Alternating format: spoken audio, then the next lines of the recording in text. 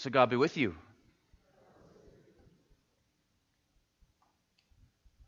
Was anyone surprised, as I was, to hear a Bible use the word idiot or blockhead?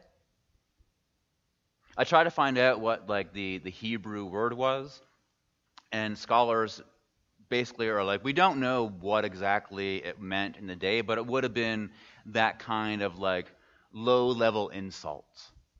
That kind of thing to get your attention, to kind of shock you into paying attention. And so this translation of the Bible chose to use idiot and blockhead. Must have been a Charlie Brown fan. But also to get at the severity and importance of what the passage is about. But anyways, if you weren't with us last week, just to catch you up on things, here in the world of church, we've entered into this thing that we call Pentecost. It's one of the seasons of the church year, these chunks of time where we explore different ideas and themes and postures that can each help us enter into the kind of life that Jesus calls us to have.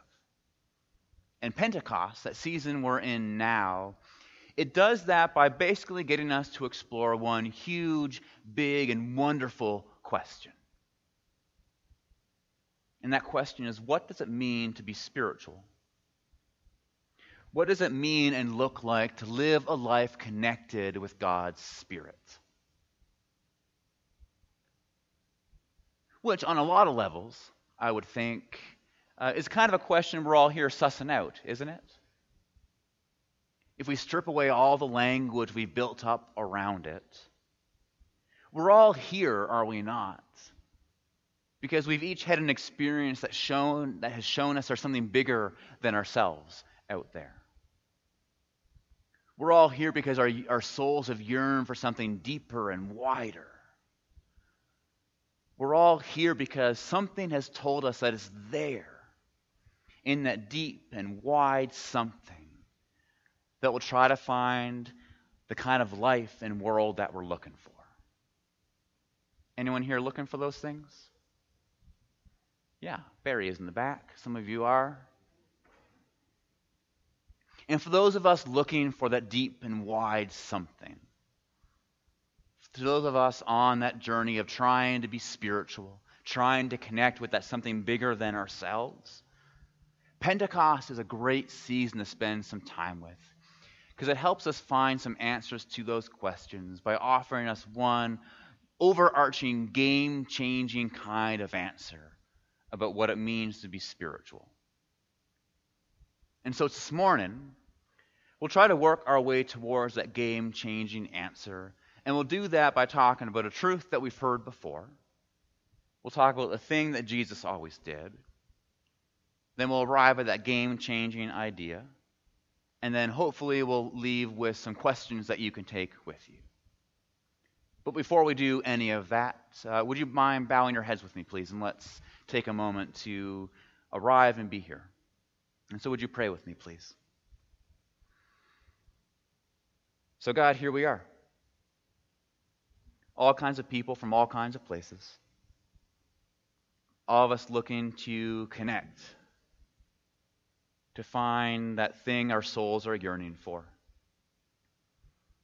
So as we settle in to hear from you, may you take these words, make them your own. Speak in them, around them, through them. May you do your thing. And we ask this in your Son's name. Amen. So we've said this truth before, but let's revisit it again. One of the things at the very heart of all religious conviction, one of the things that scientific inquiry has shown again and again, and one of the things that we can all affirm through our lived experience, is that to be human is to be spiritual. We are spiritual beings living in a spiritual world. And what we ultimately mean by that is that when we talk about spiritual, what we're getting at is that in some way, shape, and form that we are all connected. That we are people of connection living in a world of connection. whether it's through something divine, just our own energy, our interactions, or something else altogether. We are all connected in ways that we can't fully see. That space between us is full of things that pull us together and push us apart, that shape us and cause us to act in certain ways, and that shape the world around us. And that's what we're talking about when we talk about spirituality. We're talking about that something. That's something outside ourselves, whatever it is. That's something that's alive, that moves, that ebbs and flows, and that, like breath and energy, animates and empowers, motivates and sustains, directs and guides, and impacts ourselves and the world around us. It can cause us to move forward or backwards. It can lead to creativity or destruction. It can cause life or death. It can do any and all of those things. It all just depends on what we're breathing in and what that energy is. So the question really isn't, are you spiritual? We know we are. That's a given. The question, rather, is, what spirit is in you? What are you breathing in? What is the thing that shapes and guides how you live and move and have your being? Are you with me so far? Well, that brings us to the thing that Jesus did. Because if you look at everything the guy did, what we ultimately see him doing is showing people something they can breathe in. Jesus is always walking around talking to people like us and saying, oh, you're looking for a way to be human? Are you looking for a life that's deep and meaningful? You want to be caught up in something bigger than yourselves? Ah, cool. Let me show you something that you can breathe in. And then he told people about this thing called spirit. He called it holy because it was God's spirit. He told people about that very spirit, he said, that created the universe, that spun it all into being, that's guiding it forward. The very spirit that breathed life into humanity. The same spirit that is still swirling in all of us. That same spirit that overthrew an empire and led people out of slavery and into freedom. That same spirit that spoke through women like Ruth and Esther and Miriam. That same spirit that spoke through the prophets, calling for justice to flow like a mighty river. That same spirit, he said, that again and again and again led people towards a life connected with God, each other, and themselves, and towards a world where everyone had a place and everyone had enough. Breathe in that spirit, Jesus said. Let it guide how you live and move and speak and act. And then you'll find the kind of life you're looking for. When it comes to being spiritual beings, it's all about breathing in that spirit that we call holy. Letting in that spirit, having her animate and energize us, shaping everything we are and everything we do.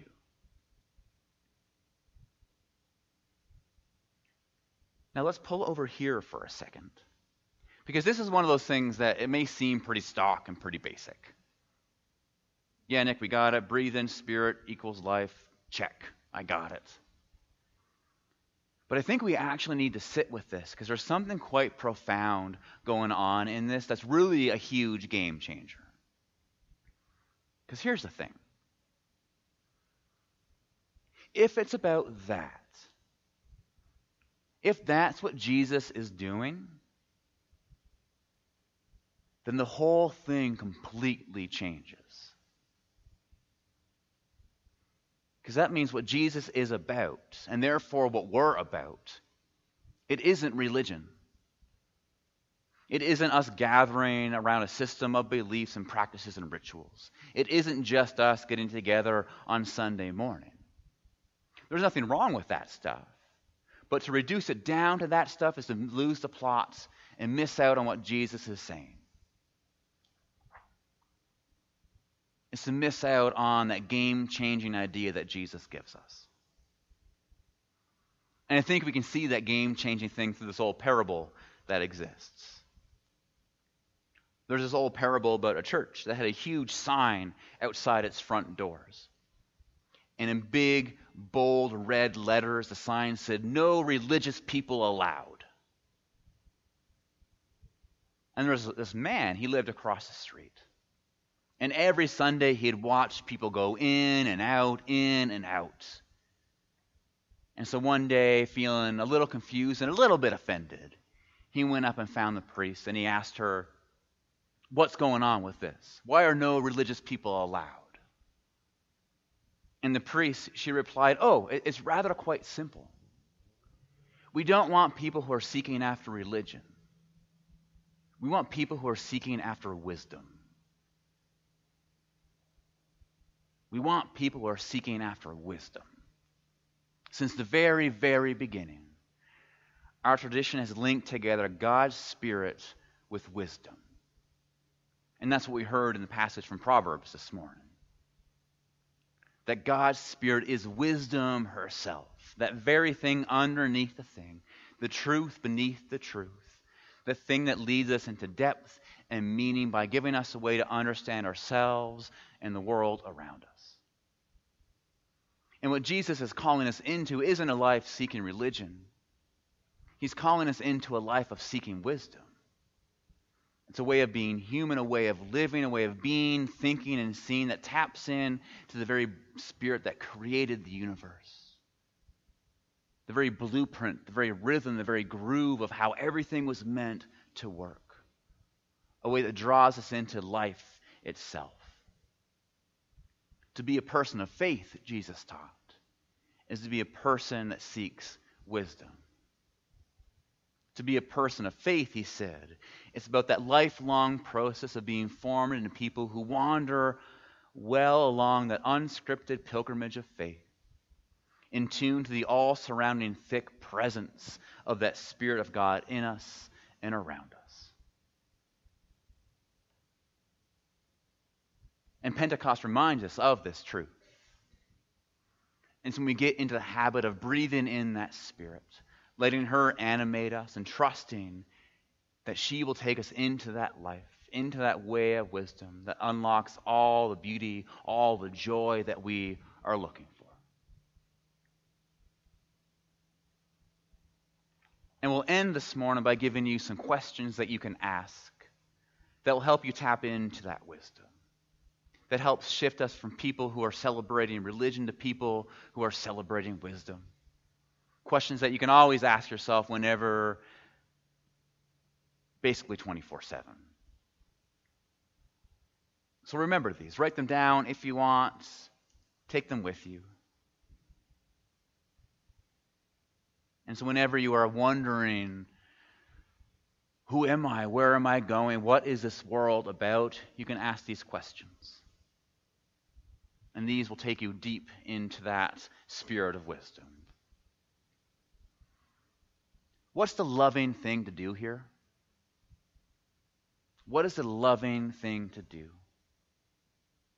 If that Spirit of wisdom is the Spirit of God, and God is a God of love, the default answer to anything you will ever need to do is always, what's the loving thing to do here?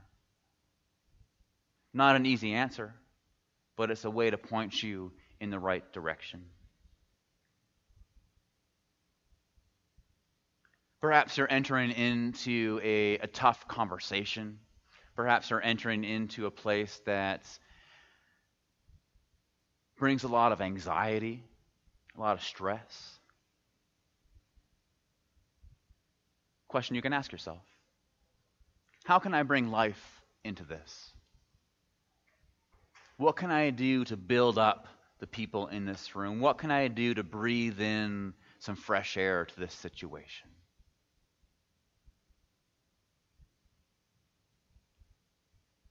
And finally, the question we should always be asking ourselves, no matter where we are or what's going on: what's driving me? What is the thing that's driving my motivations? What's the thing that's driving my words and actions?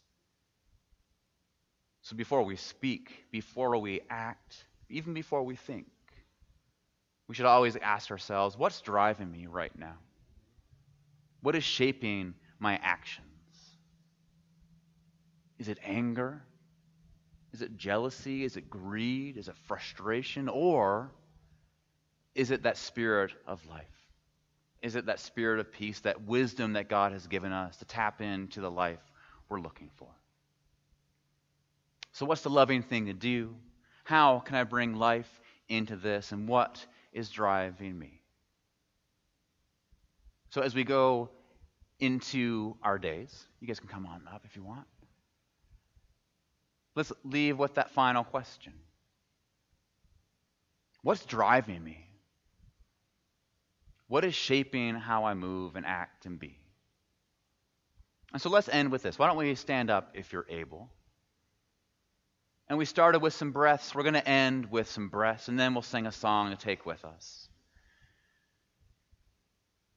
So knowing the exhale is just as important as the inhale, let's take a little breath in. And then with this exhale, exhale all you got. And then when you are empty, take a big breath in. And may you know that you are breathing in that spirit of life, that spirit of peace, that spirit that spun it all into motion and guiding it all forward. And trust in her. Trust that she will show you the way to be human and alive in this world. She will show you how to get through anything. And it's always going to be the loving thing to do, the life-giving thing to do. So as you go out with the Spirit inside of you, know that you don't go out alone, but you go out with God. And may that give you hope. So my friends, may you go in peace. May you go in love. May you go and do it loudly. And to that, all of God's people say, Amen.